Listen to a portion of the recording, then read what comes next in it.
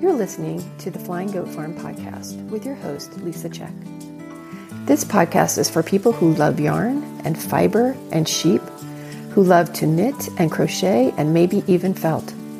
We will be talking about the crossroads between keeping sheep and goats, making yarn, and expressing your colorful self.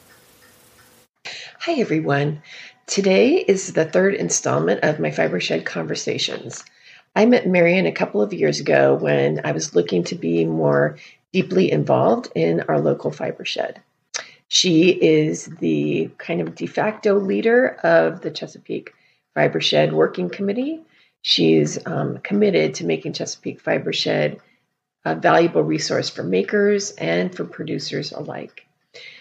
Her felting is just simply gorgeous, and it embraces all of the Fibershed values, that of local fiber, local dyes, local labor.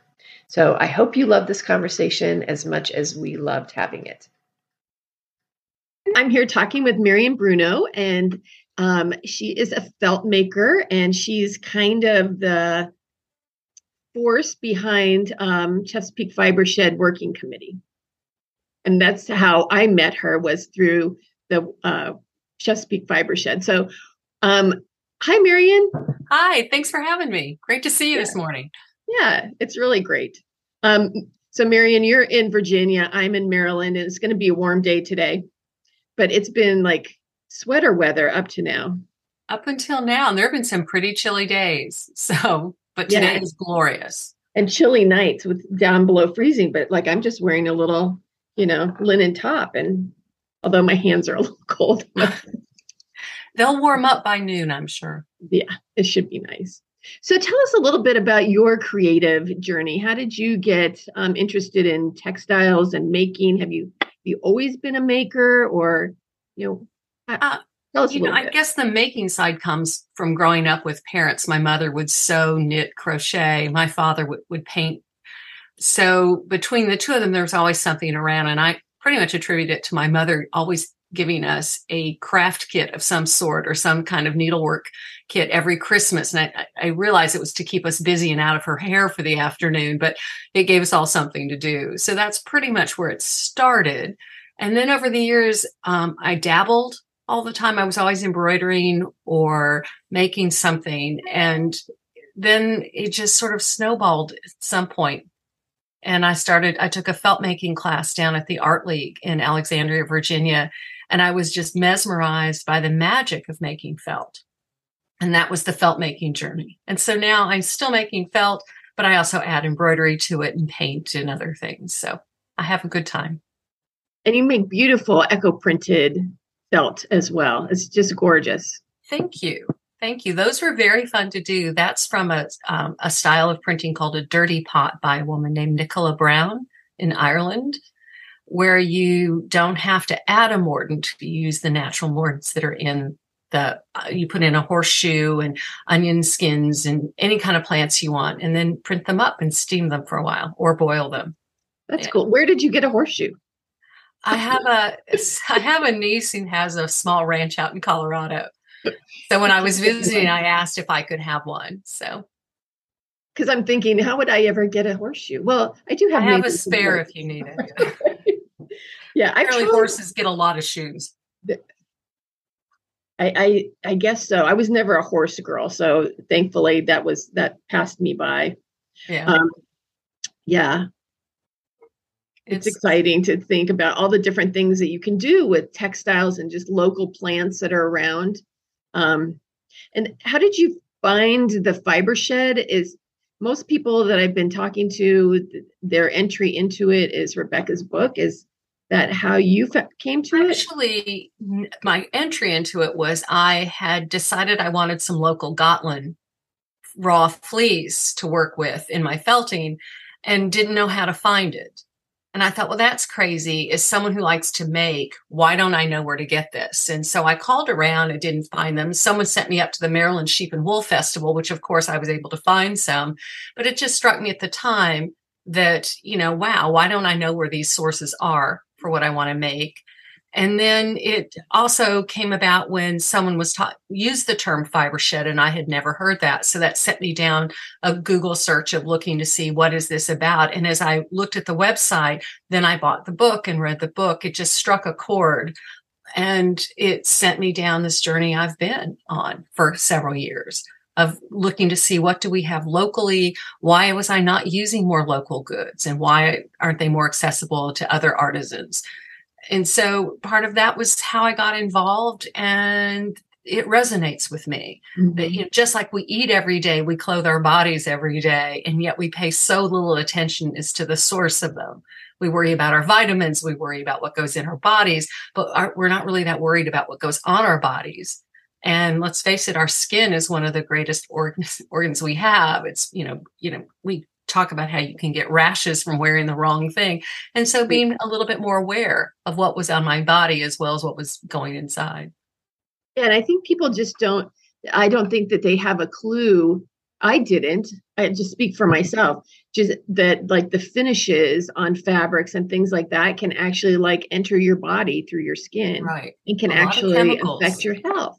Yeah. Right. And if you're, if it's something that's a dyed piece that isn't naturally dyed, that, again, it enters your body through your skin. And we just don't, your skin isn't turning blue or purple or something like that. So it's like hard to understand that those things happen. Right. And we also don't, you think about one of the other things Fibershed has done for me is this learning of we take textiles for granted in our everyday life. We have table linens, we have towels we use every day. We wear all these clothes, and yet where do they come from and who made them? And as I've learned about the fiber, as I've learned about various types of fiber, as I've met producers of fiber like yourself, I never knew that how much work went into creating a yarn, and how do you design a yarn for its particular qualities. And I think that's something that's good for us to know. It gives us a gratefulness or appreciation for what we clothe ourselves in and what we use every day.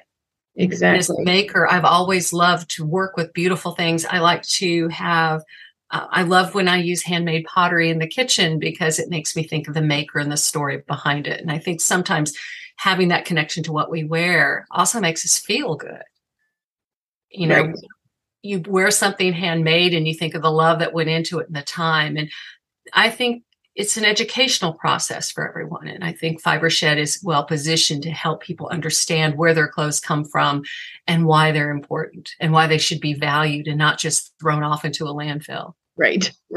Yeah. Because that's one of our biggest problems is that. And it does open your eyes to, what does it take to go from, a seed of cotton all the way to a cotton top. And, I went to some woolen mills this summer in, big commercial mills and looking to see at their process and just what it takes to make, a thin commercial, wool suiting for a man's suit, or in this case, it was all of our military uniforms, and just like,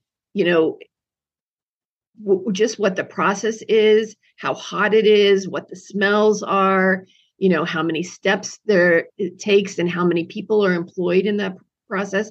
And that's just one tiny bit of the textile system, because we don't have, we've lost the infrastructure here in the United States to be able to make our own cloth for the most part. It's a very tiny part of the world production that these two companies are doing here in the United States. So, yeah, that's true. And also, if you think about hand spinners, I mean, that's been one of the things I've learned is I remember suggesting to someone that they go to a fiber festival, and they said, who would pay $40 for a skein of a yarn? And when you think about what it takes to get that wool off of the sheep, to grow the sheep wool in the first place, to get the wool off of it, clean it, spin it, it's the bargain of the century. And people forget that what they're wearing didn't just come out of thin air. Right. And when you look at there's some of these fast fashion places, which I shall not name, but, where you can get a $5 pair of jeans, and you think about all the time and effort of the people that went into that to, they're just getting paid pennies on the dollar, If that. Yeah. If that. And we also see how it's polluting streams, and the big thing we're hearing now is microplastics in the water as we wear plastic clothing that they shed, and we're all now drinking. I think the statistic I heard was every week we drink a credit card worth of plastic. I knew it was a lot, but I never heard it expressed that something way. like that. It's like a week or a month, but it seemed a shocking amount. Yeah, I think in Rebecca's book, doesn't she talk about that microplastics are even in fetal tissue? So, right. And they have found it as far as the Antarctic now in the core samples they take. So it's everywhere. Yeah. And while we can't change the things that's already there, we certainly can slow it down. We can slow it down. And I think what I want to see people do more, because I've seen it myself, is to be more mindful about what you wear and what you purchase and how much you purchase. Buy less, buy natural fibers when you can. And it becomes almost those little tiny steps that we can take every day to make our world a better place. Exactly. And that feels good. You turned me on to this book, Wear No Evil. Yes. I hadn't heard about it before. One of my favorites. Yeah. And I've talked about it before on the podcast. I did a whole podcast on, there's 16 factors. I forget what the integrity index. Right. And it's just a really nice way to start thinking about switching over into more mindful dressing, because we can't just, say today, okay, I'm not going to wear any of the stuff that I already have. Because we also, here's the conundrum, we also don't want to put that into the landfill, right? Right. So and we know that donating to charity, most of that ends up going to landfills. So that's not the best solution either. Exactly. So doing tiny bits like, again, choosing as you go forward, choosing all natural fibers so that they could be composted. There are lots. That's another thing about her book that is so great is she always says, choose the 3 or 4 factors that appeal to you, or maybe 2, and just say, when I shop, I'm going to be more conscious of, is it a natural fiber? Where was it made? Is it local? Is it ethically sourced? All of these sorts of small factors that you can do. And just gradually, if you do it a little bit at a time, I mean, I don't know that, look for naturally dyed versus chemically dyed. And, even though someone might say, well, natural dyes it's not that they're non-toxic. It's just that they degrade, which is you have to think of the full picture. And it's not just what the dye is on your clothing today, but it's what did it take to get that dye? What is the process that was involved? How much water was used dyeing it, as well as what happens to it once it starts to decompose. Right. Yeah. So that, if it's a plant dye, you can put it into your compost. Right. Or even if you're using cochineal insects or something, those can also go into your compost. And, and so it's that whole idea of circularity, that it's going to come from the land and it's going to go back into the land. Right. It's, I've taken to, when I have scraps of felt that are trimmed off of a piece, I chop them up and they become mulch in the garden. Oh, cool. Yeah. So you have a way to put it all back. If you can't have a use for it, then find another use for it. Did that make sense? Yes. It would be fun. I was just thinking about that as you could sew all the different colors together and make little mulch blankets around your trees that would be little quilts. Or you could just chop them up and leave them. It's much faster. Yeah. And you want them to decompose. Yeah. But there's so much. I mean, we just did the Sustainable Cloth Challenge here in the Chesapeake Fibershed, as you know, and seeing the variety of beautiful things that people made from local fibers and the skill set that we see around us. And you would love for more people to appreciate the local craftspeople and what they make and view it as a viable alternative to some of the things that they wear or use. Exactly. Yeah. Because we had one of the things that was good about our Sustainable Cloth Challenge was we also had one of our streams, we called them streams, was upcycling. So we had people that, took old linens and made quilts out of them, or took old linens and made some rugs out of them. Right. So that you're keeping those things out of the landfill. Mm-hmm. And they were beautiful, beautiful objects at the end. They were.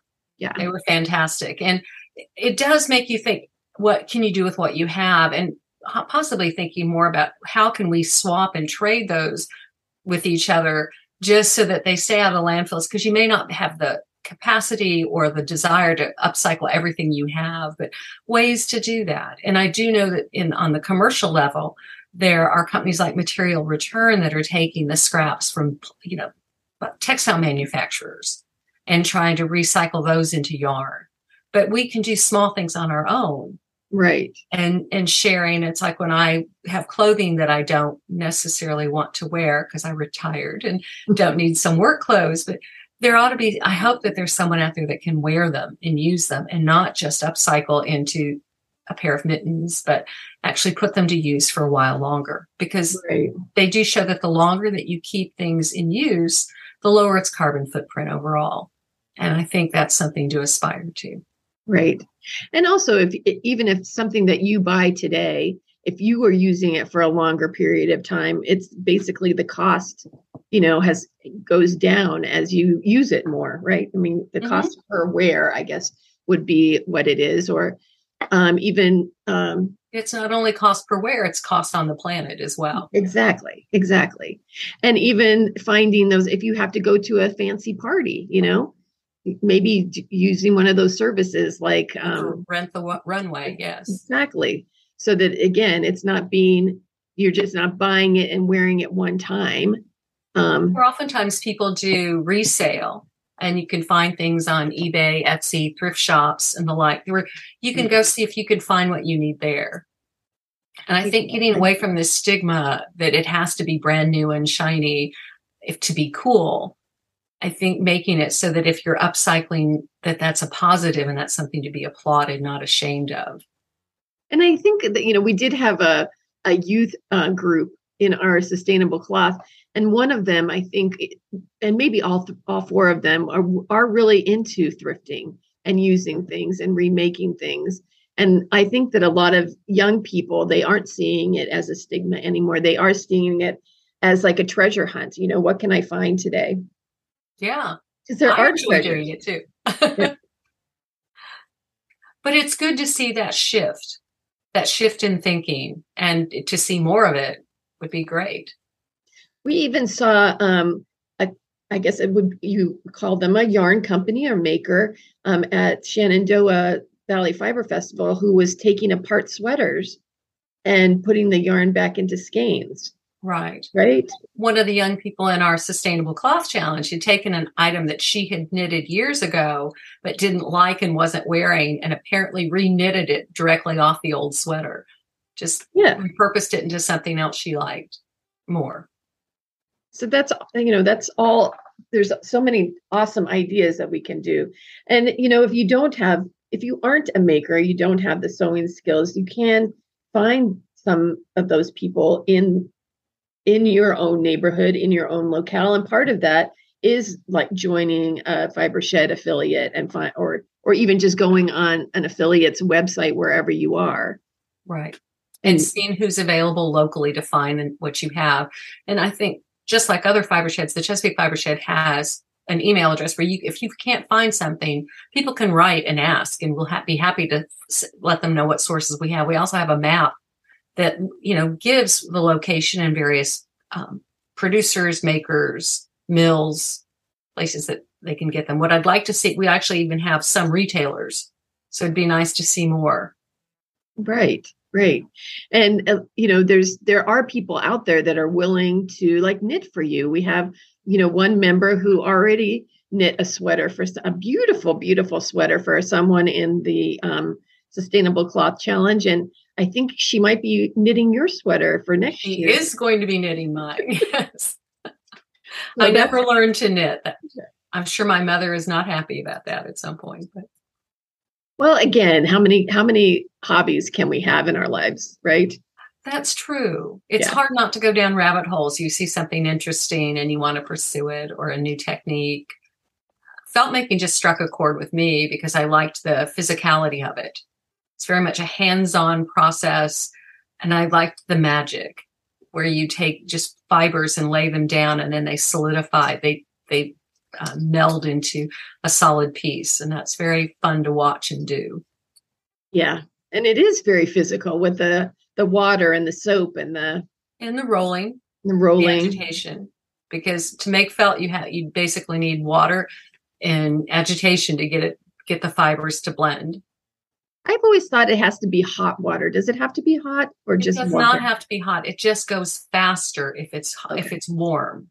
Hot water, much like you don't want to scald yourself, you wouldn't want to scald your fiber, but warm water just opens up the little bristles along the wool fiber. It helps them connect again. But you can definitely do it cold, and you can also do it without soap. Oh, okay. Yeah. Well, and there's needle felting too. There's needle felting as well, which some people find incredibly relaxing. I find stabbing at something thousands of times not very relaxing. So, but there's some beautiful pieces that people have made. Some nice figurine kind of things. That's beautiful, quite realistic. Yes, yeah. And the thing about felt that is so interesting too is that it can be 2-dimensional, it can be 3-dimensional, it can be it can be utilitarian, or it can be totally funky. It's it's wide open to interpretation. Yeah, one of the things I always encourage, I have friends who don't make, and I always say, well, try it.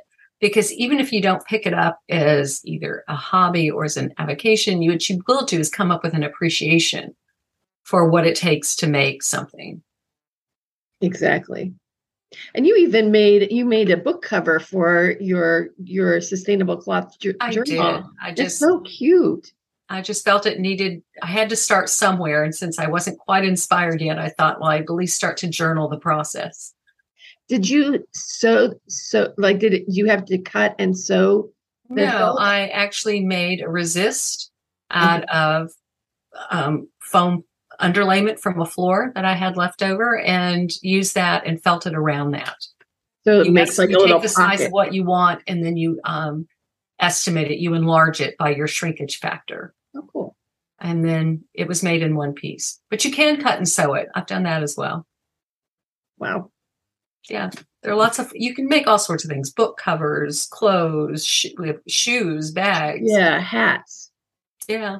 I made a hat. I felted a hat. It was fun. Do you wear it? I gave it to my loom godmother, so I don't have it. I have a picture of myself in it, but you'll have to come down and make another. Yeah. Out of some of my mohair. Some of my mohair bats. That would be good. Yeah, you should. You should be wearing your own fiber.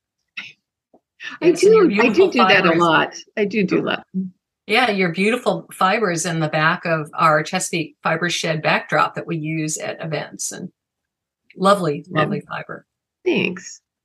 So, like I said at the beginning, you got me into reading this book, Where No Evil. So you are a prolific nonfiction reader.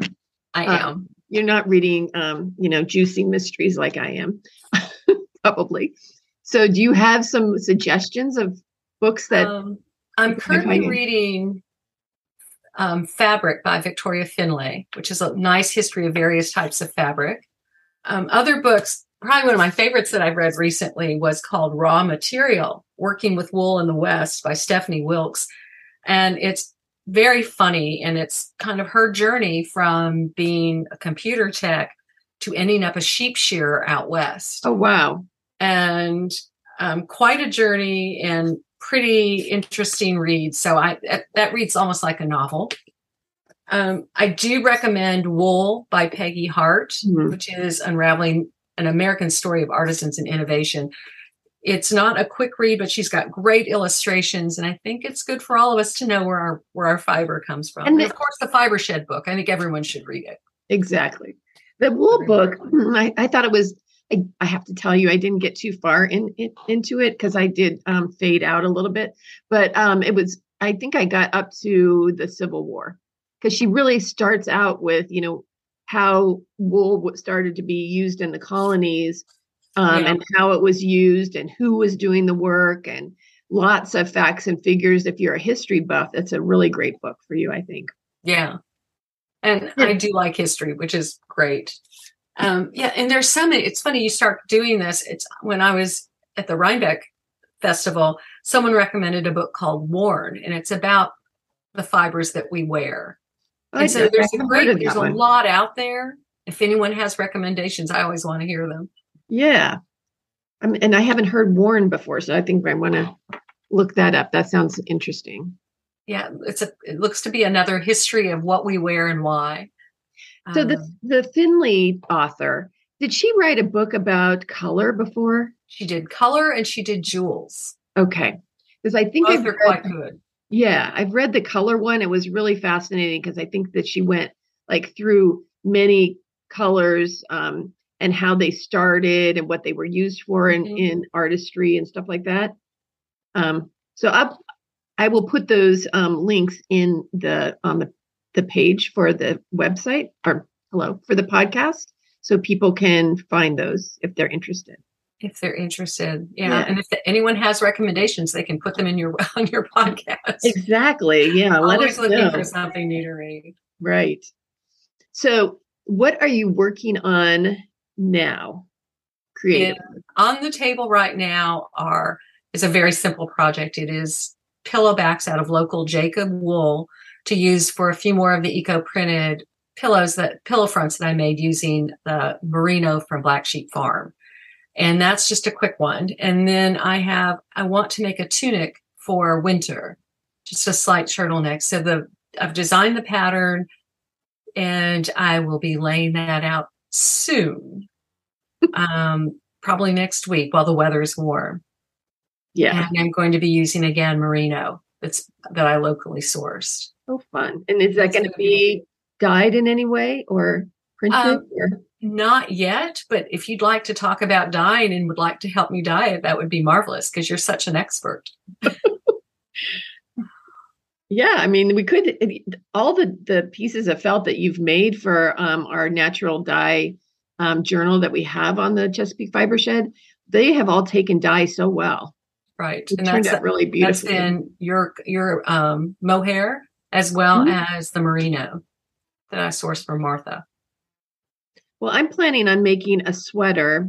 I wanted to use this Rambouillet bulky that I just had made. The Rambouillet is from Pennsylvania, and I bought part of a shepherd's clip and it's just beautiful yarn.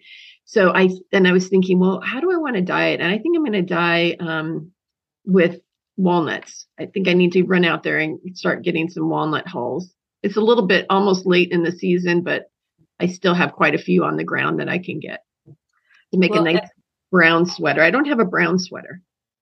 Yeah, well, the sweater that is going to be knitted for me that's out of Fibershed wool or alpaca, it is dark brown. But I also was mesmerized by the color of weld.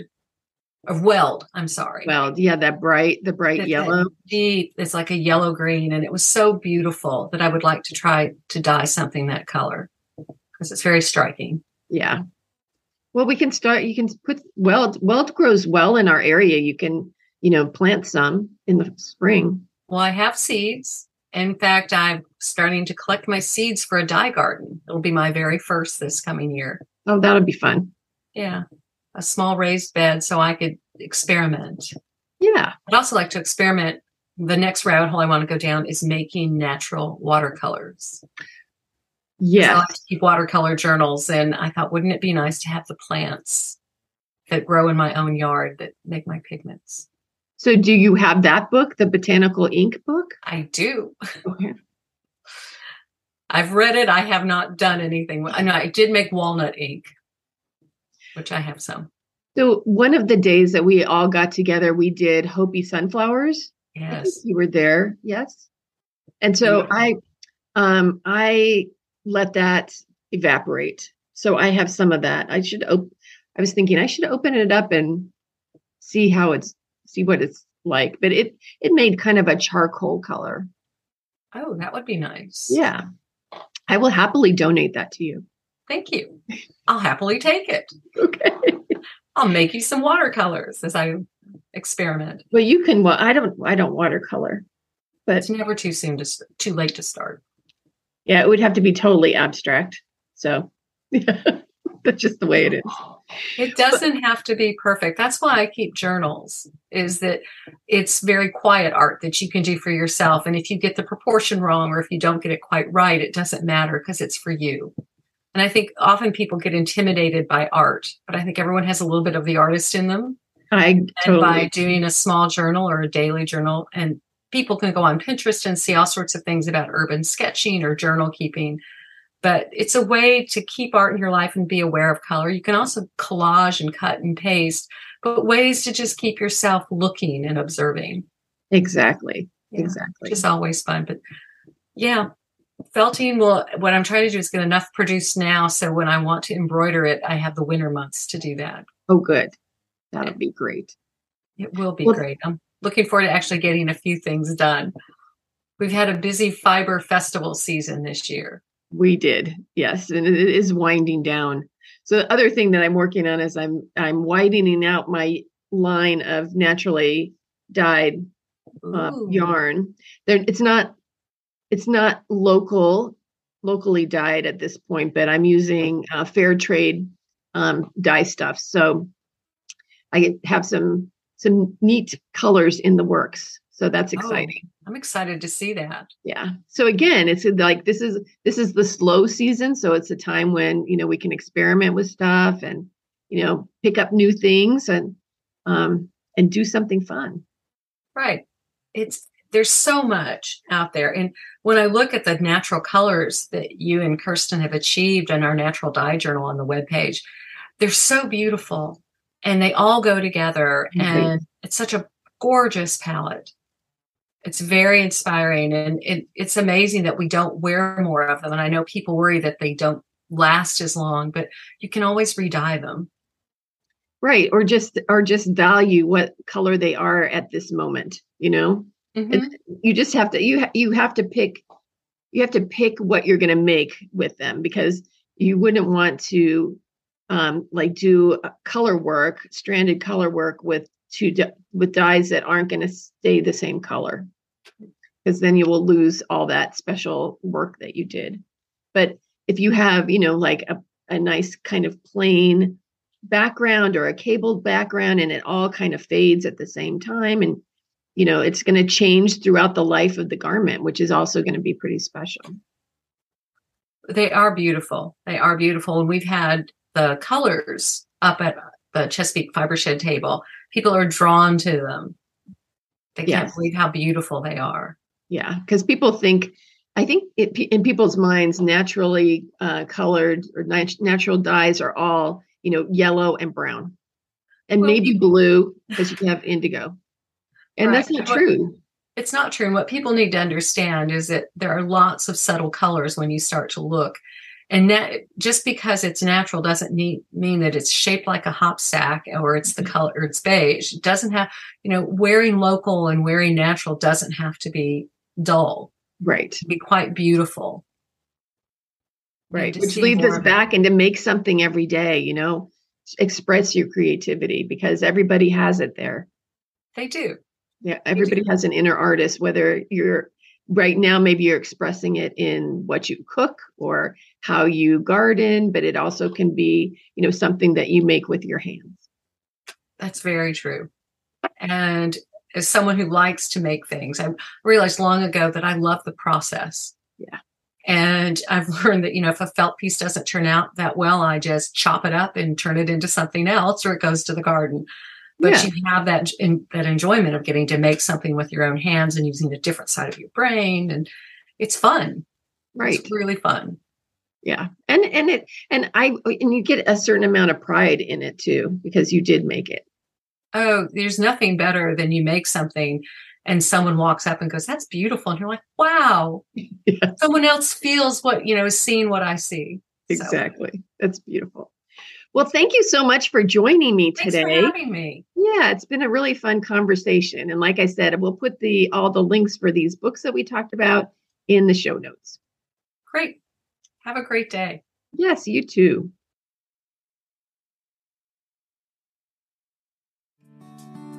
Well, that's this episode of the Flying Goat Farm podcast. If you enjoyed it, please consider leaving a review. Have a question you'd like me to answer? Send an email to goatherd@flyinggoatfarm.com. And to see our farm and yarn and roving, check out our website at flyinggoatfarm.com. Follow me at Flying Goat Farm on Facebook and Instagram, and I'm Goat Herd on Ravelry. Until next time, happy making.